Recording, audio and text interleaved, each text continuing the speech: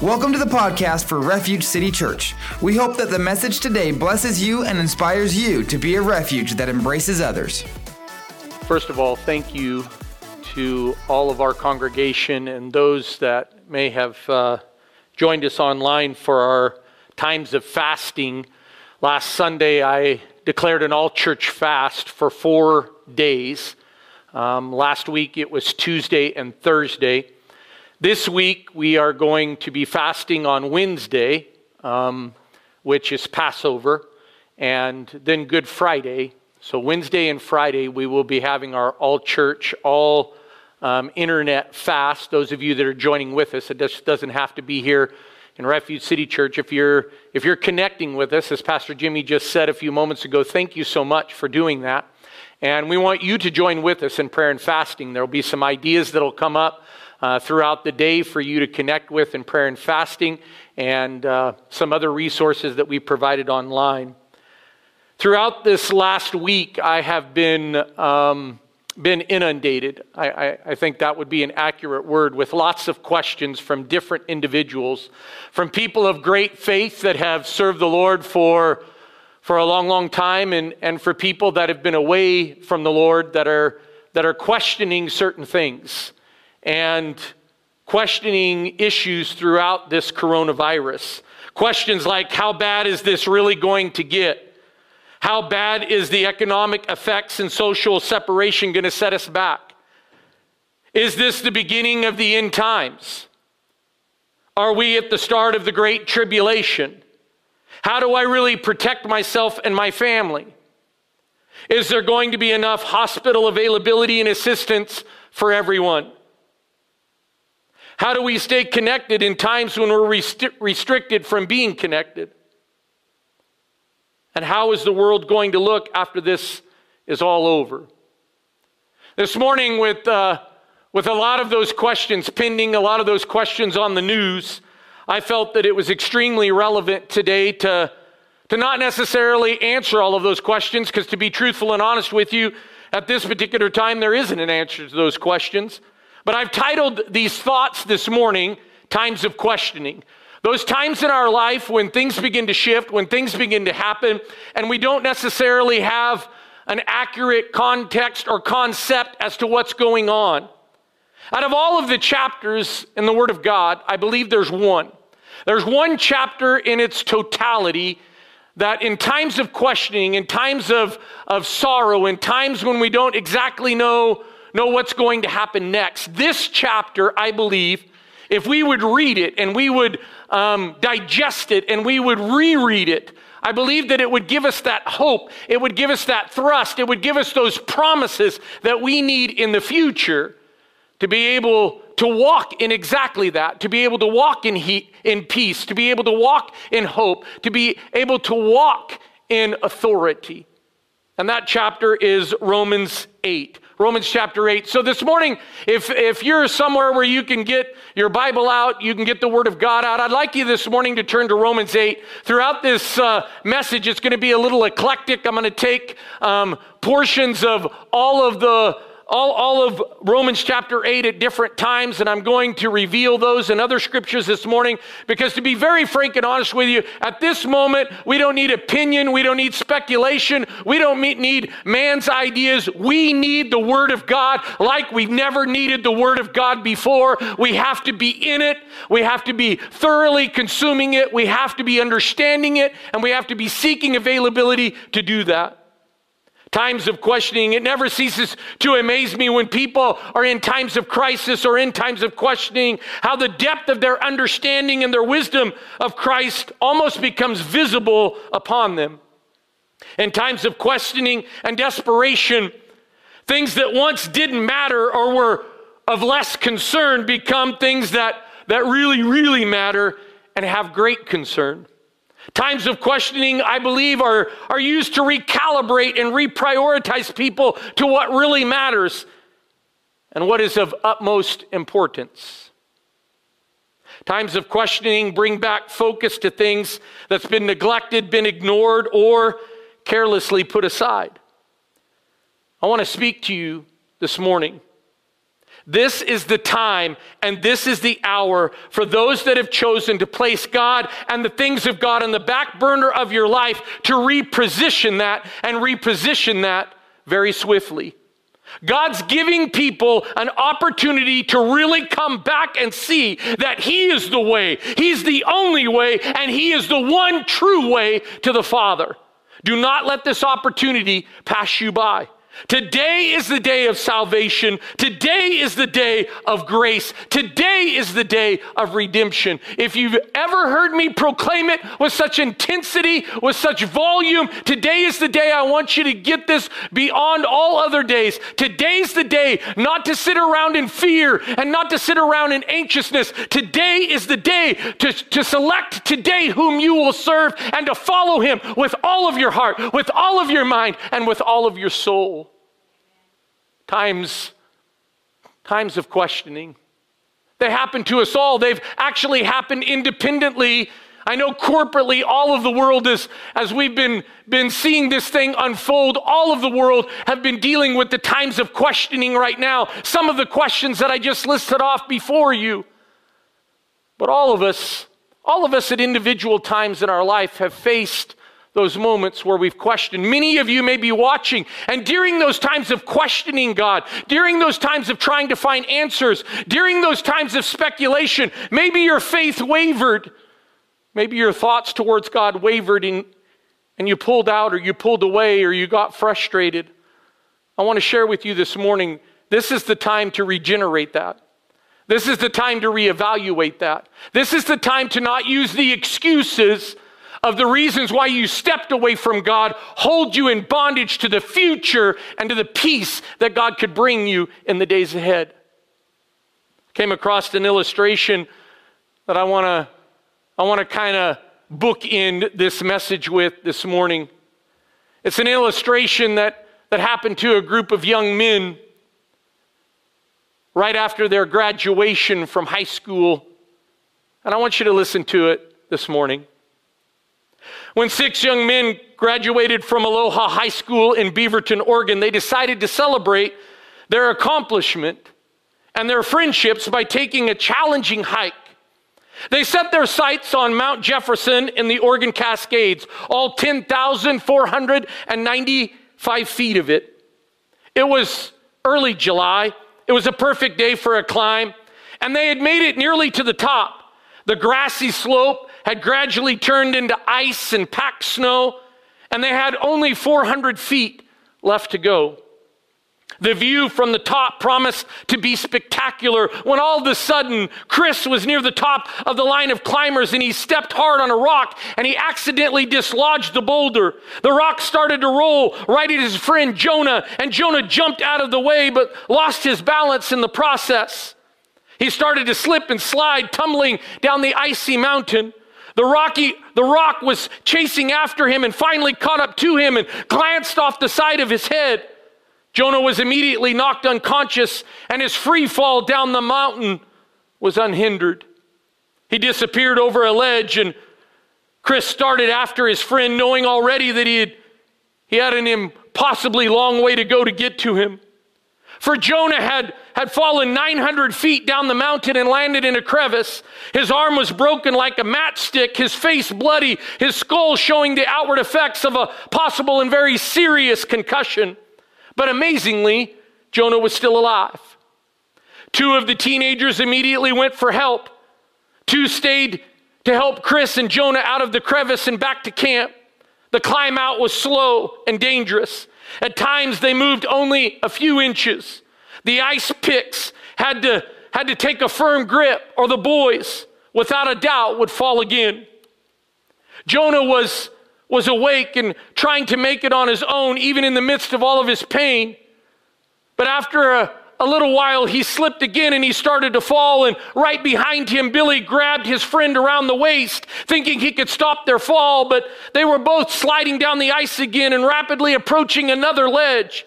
Billy did all he could to slow the fall, but the weight of the 2 of them was simply too much. The decision. He could let go of Jonah and probably stop himself, or he could disappear over the ledge with Jonah and possibly die. Billy held on to his friend and he wouldn't let go. I want to share with you, this is a time, individuals, when we need to hold on to one another like never before and not let go. Both of the teenagers disappeared over the ledge and fell almost 30 feet. They landed in a mountain stream, a stream that was rushing toward a waterfall. Billy and Jonah hit a boulder and the jolt separated them. Billy regained his bearings and he stood up in the stream and he saw Jonah dip underneath the water. The current was taking the injured teenager right for the waterfall. Then a hand came out of the water. It was Jonah, and he slammed into another rock, which finally stopped his progress. Billy caught up to his friend and he pulled him out of the water and took stock of the situation. Jonah's arm that had been broken now grotesquely had the bones sticking out of the skin. Both his face and head were covered in bruises and blood, even worse than before. By now, he couldn't walk at all. The afternoon gave way to night and the temperature was dropping below freezing. They were separated from their other 4 friends. Their clothing was soaked with freezing water, and one of them was horrendously and badly injured. They had reached the spot. They had reached the spot with major times of questioning. Those times of question of what do we do now? Had they not been so cold and desperate for help, perhaps they could have thought about the similarities that they had at that moment with young men like Moses and Daniel and Joseph. Perhaps they could have experienced some strange sense of connection with Jesus himself, who suffered a brutal beating just a few hours before he went to the cross. These young men were dealing with a serious situation that had lots of questions with no immediate answers in sight. You see, questioning can do that to us. It transforms us from the routine schedule of our lives into thinking about the eternal. Right now, that is what is happening around all the world. All of the routines, the normal routines of our life are being shifted and changed. And all of those things that we were comfortable in, all of those things that we felt like would never change or never be altered, and we could continue our lifestyles, we could continue the way that we were, doing the things we've always done, the same way we've always done them. All of that has rotated, and now eternity is in effect for so many people. It's in the times of questioning that we have a chance to learn a lot about ourselves. Right now, people are learning a lot about themselves. They're dealing with a lot of questions in the area of, if I had done things different in my life, if I hadn't stepped away from God, if I had enhanced God's presence and God's word more in my life, how much further would I be? Where would I be in life? Those are pertinent questions. Those are valuable questions. Those are questions that indeed should be pondered right now. Strangely enough, it's in times of questioning that we learn about the grace of God even more. You see, we're living in a time and an era of grace. It's a time of grace. Are we going to go into the tribulation that is yet to be unseen? Is this some type of awakening that God's trying to do to stir his saints back to a reality? I believe more so than ever before. I've been proclaiming it for years, as many pastors have been proclaiming it, and it is time for the people of God and every person to hear. It is a wake-up call right now for us to get serious about our relationships with God and to choose not to falter and folly and find distractions and live in a time frame that separates us from the power and the presence of an almighty God. This is the day, this is the hour, this is the time to not let questions and divisions separate you from the grace and the mercy of a holy God. I want to give you 2 things this morning concerning times of questioning, and here's the first one. Times of questioning are universal. Times of questioning are universal.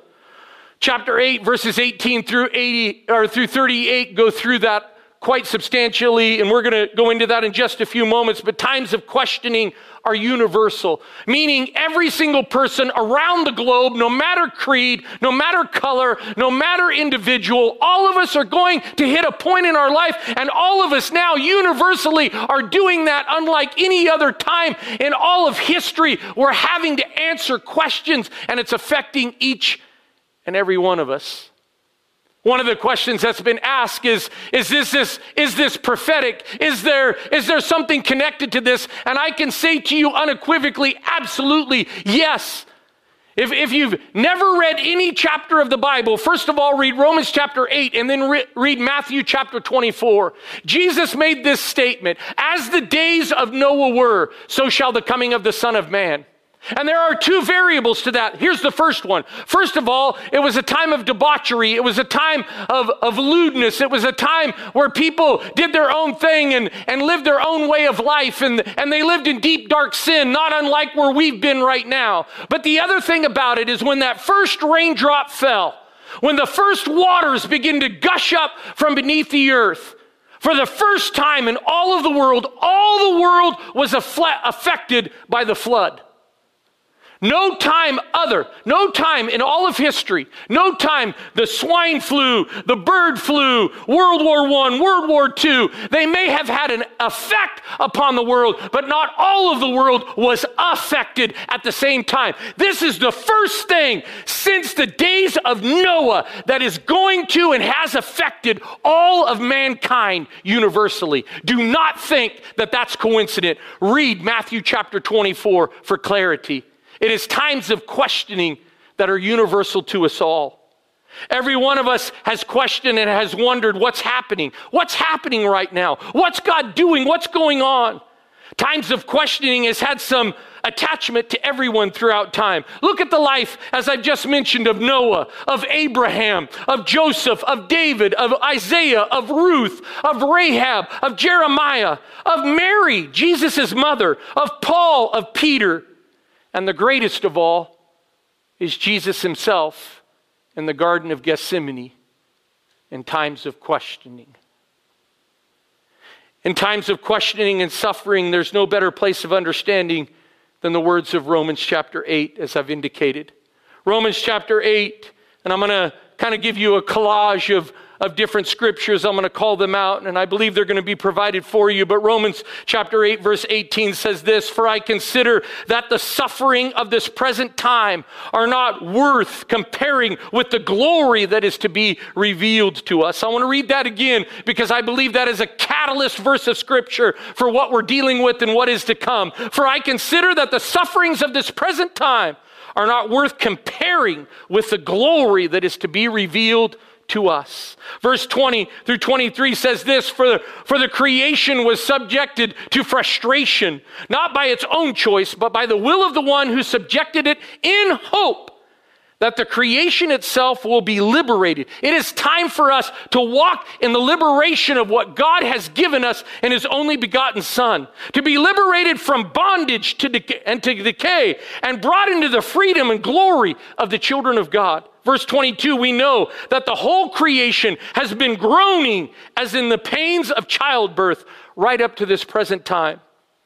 We groan inwardly, awaiting the adoption of the sonship, the redemption of our bodies. Verse 26, the Spirit helps in our weakness with groanings that words cannot express. Verse 35, who or what, look at this, verse 35, who or what can separate us from the love of Christ? Can trouble, hardship, persecution, famine, nakedness, danger, sword, warfare, can anything separate us from the love of Christ?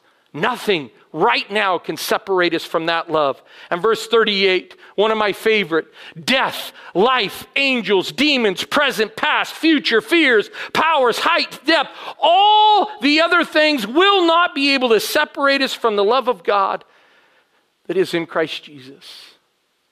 And all of the questions that we're universally answering around the world, these segments of Romans chapter 8, I believe, gives us a good indicator of God's grace and mercy and hope and power and authority that's supposed to be upon us and resonate in us.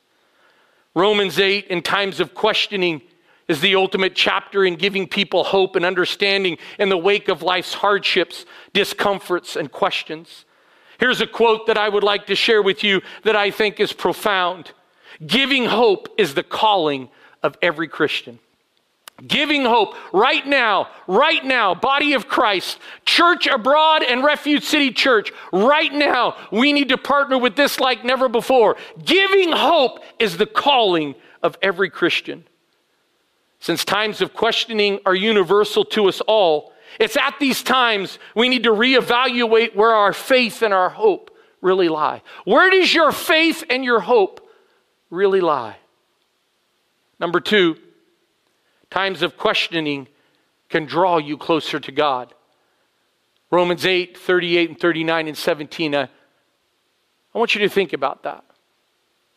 Right now, people are drawing closer to God than they ever have before. All of the things that once were of importance back in February and January, vacations, sporting events, whatever it was, school, graduations, weddings, whatever it was, a lot of people now are drawing closer to God than they ever have been before. People that were, according to Revelation chapter 3, lukewarm. They weren't totally away from God, but they definitely weren't totally connected to Him either. I want to share something with you. In times of questioning, it's your responsibility to draw closer to a holy God.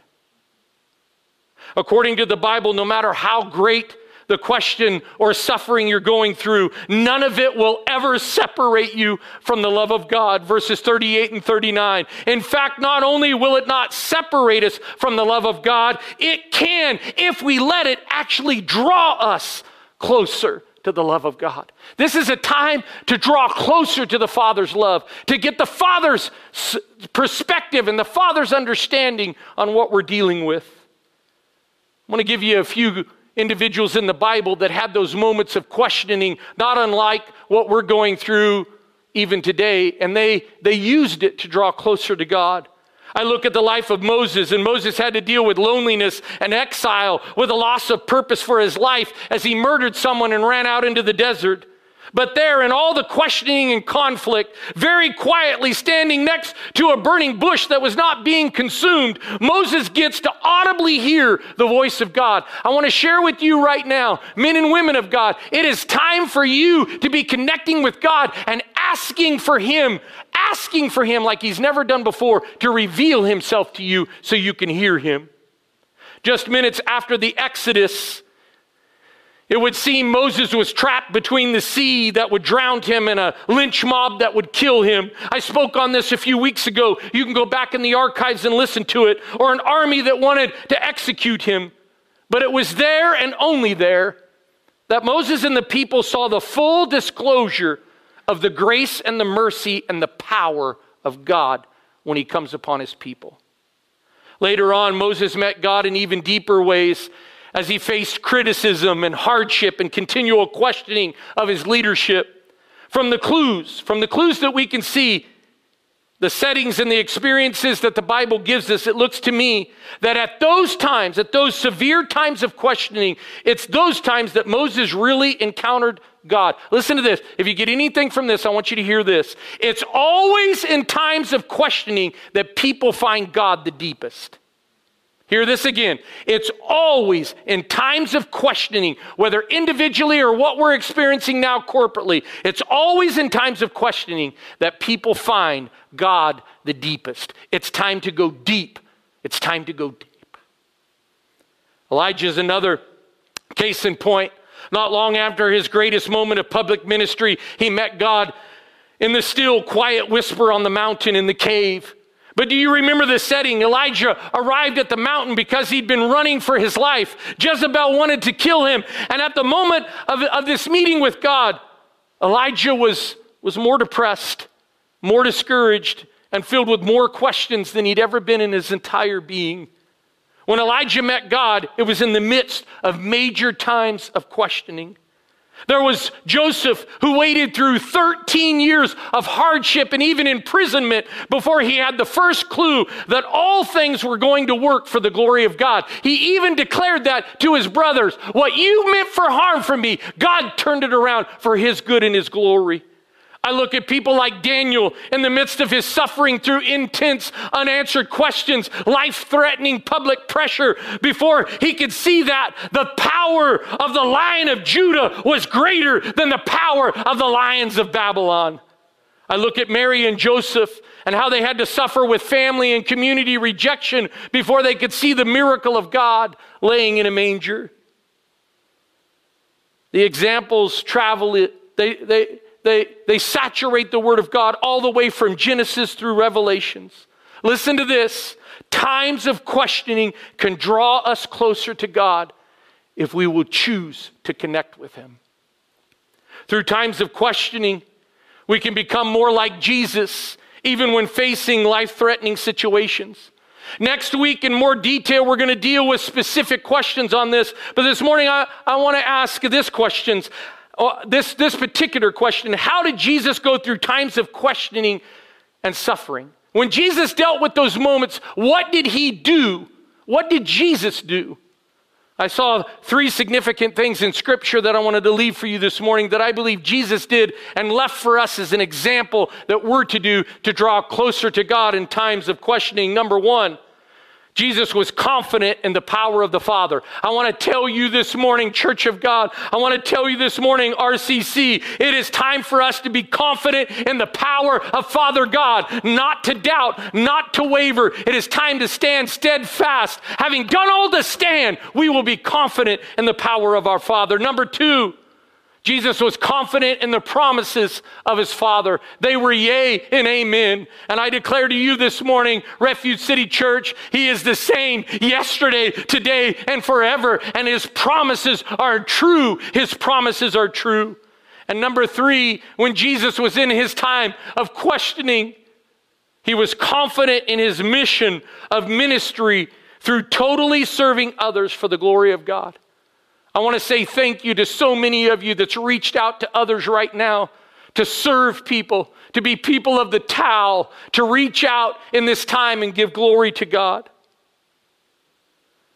I was reading not too long ago and I came across an illustration that I thought was relevant concerning Romans chapter 8 and this question of grace that's pending for us.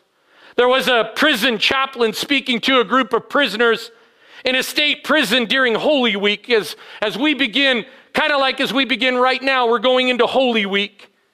And as he was speaking to these inmates in prison, in this state prison on Holy Week several years ago, at one point he stopped his message and he paused and he looked across the vast men sitting there in uniform and he asked this profound question. Listen to the question that this man asked. He said, Did you know, do you know who really killed Jesus? He asked all of these prisoners that question, and I ask it for you. Do you know who really killed Jesus? Some said the soldiers did it. Some said the Jews did it. Some said Pilate did it.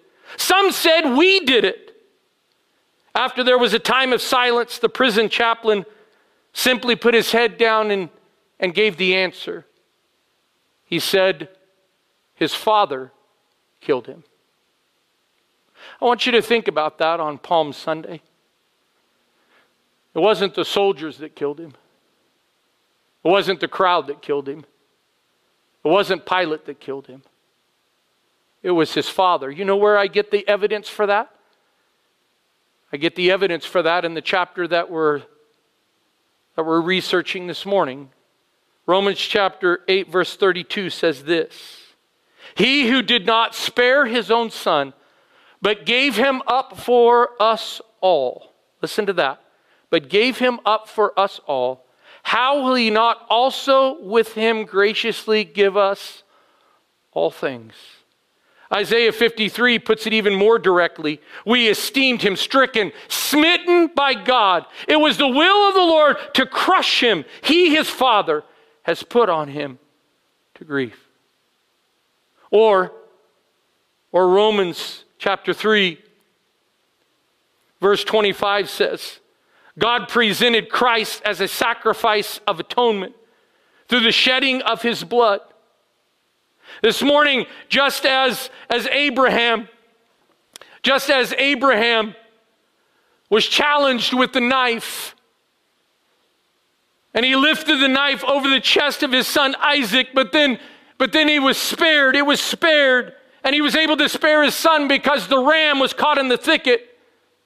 So God lifted the knife over the chest of his only begotten son, Jesus, our Savior.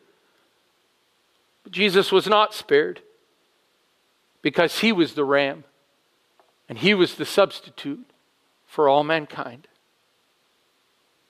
God did not spare his own son because it was the only way he could spare us and still be a just and a holy God. The guilt of our transgressions, the punishment of our iniquities, the curse of our sin would have brought us to our own destruction this morning. But God did not spare his own son. He gave him up to be pierced for our transgressions and to be crushed for our iniquities, to be crucified for our sins. This morning, this verse in Romans 8:32 is one of the most precious verses in all of the Bible to me, because the foundation of all of the Father's grace is embedded right here in Romans chapter 8. All my punishment and all my guilt, all my condemnation, all my blame, all my faults, all my questions have been answered by Jesus' ultimate sacrifice for me, so that I can stand someday before a great and holy God, forgiven, reconciled, justified, accepted, and I can be the beneficiary of unspeakable promises of joy forevermore. That's why this morning, listen, that's why times of questioning for me, they should have no residual effect. Jesus has paid it all.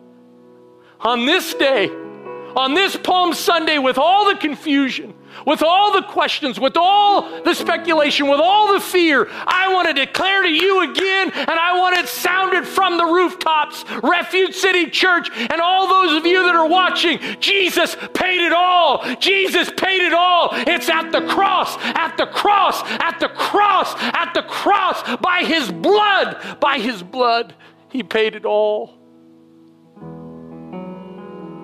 To continue with the story that I began at the beginning, Billy and Jonah had survived a brush with death that left them battered, broken, cold, wet, lonely, and discouraged.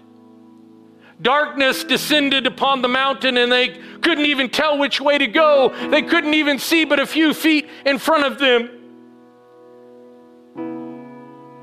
They could find no way even in their struggling for help, so they just laid alongside the creek bed, freezing and shivering. That's when Billy saw the light. He said, "What's that?" He shouted as he pointed to Jonah's pocket. A strange, soft little glow was emerging from his jacket pocket. Jonah reached down and looked through blurred eyes and wiped the blood and sweat and water from his face, and he pulled open his pocket, and it was his flashlight. Somehow a cheap flashlight he had packed in his coat had survived a 900-foot plunge down a mountain, a subsequent tumble into a stream, collision with two boulders, and instead of being destroyed, it was simply turned on. The boys took it as a sign. This is from the Lord. We're going to be okay. God's saying, you're going to make it, and I'll show you the way. At 2 a.m. that morning, the boys stumbled into camp and to emergency rescue workers. It took several days in the hospital for Jonah to recover, but he never stopped talking of all the things he'd witnessed about the power of God, about the goodness of God, and about the provision of God in his greatest time of questioning. Wouldn't it be nice if we never had to face another time of questioning in this life? But somewhere along the way, like these young men from Aloha, Oregon, and for all of us right now going through the coronavirus, we need to know this one thing. We need to remember the light that can lead us home. The light that shines so bright for the love of mankind. It's the light of the world, and his name is Jesus. Jesus, the light of the world. Because the Father of all the universe answered this one question for all mankind through his Son Jesus in Romans chapter 8. All other questions this morning can be laid at the foot of the cross, including the questions surrounding us right now with the coronavirus and what's the world going to look like in the future after its effects. Today of all days, on Palm Sunday, April 5th, 2020, let's lay all questions, all anxiety and fear at the foot of the cross and give it all to Jesus. I want to pray with you this morning. Thank you for being with us today. I hope that you have felt the urgency in this message. For some of you, maybe it's been a long time since you tuned into a church. I want to share with you, just like the prodigal son, the father was waiting with open arms when he returned. Do not allow, I want you to hear me, especially if you have been away from God and you're just tuning in, I want you to hear this. Do not allow your pride, because you chose to walk away from God, or you once went to Sunday school, or you once were saved, or you once knew the Lord. Let me share this with you. Do not allow your pride and your embarrassment. See, a lot of times we get those confused. It's not necessarily fully pride that's holding you back. It's the embarrassment of you not wanting to come back to Christ, because then you'll be a hypocrite. I want to declare this, and I want you to listen to this simple preacher. Do not allow embarrassment to stop you from eternal glory. Do not allow your pride, do not allow your so-called hypocrisy to stop you from Romans chapter 8 and the adoption of sons and daughters that your Lord and Savior has provided for you. Today, if you're listening, and maybe you're one of those, maybe you've never heard anything like this before, today is the day that in times of questioning, you can turn to Jesus. He's the author and the finisher of your faith. I want to pray with you today, and I want you to pray. If you're at home, if you're sitting there, it doesn't matter if anybody's even sitting around you. If you know that you need to say this prayer, that you need to ask Jesus to be your Lord and Savior, that you need to recommit your life to Him, you're not going to let pride, you're not going to let embarrassment, you're not going to let the fact of hypocrisy hold you back from your destiny. Today is the day of grace and mercy and salvation. I urge you, many of you know how to do it because you've done it once before. Today's the day to recalibrate, to reposition, to get a different perspective. We don't know what the times ahead hold. We don't know all the answers to the question, is this the end times? It's been the end times for a long time. Is this the beginning of the tribulation? Those are all questions that in time will be answered. But today, right now is the day for your soul, for your future, for your eternal security, for the destiny of where you and maybe your family and friends will go. Let me pray with you this day. Father, I thank you and I praise you this morning. I thank you this morning for these amazing people. Father, many of whom I get to shepherd and pastor, and many that are just connecting with us. Lord, I thank you for them. I thank you that today is the day of salvation. I thank you that today, on this day, Palm Sunday, as all of the crowd proclaim, Hosanna, Hosanna, blessed is he who comes in the name of the Lord. Father, today is the day that we come home. Today's the day that we come back. Today's the day that we don't get all encumbered by the questions of our times, many of which cannot be answered anyway. But there is one question that can be answered. If we don't know you as Savior, we still have time to call upon you, and we shall be saved. So I pray this morning in houses, maybe in bedrooms, maybe in vehicles, maybe in backyards, maybe in hotel rooms, maybe in RVs. Father, there are people that need to just bow their head and say, Lord, give me a different perspective. Lord, let me be used like I've never been used. Lord, forgive me.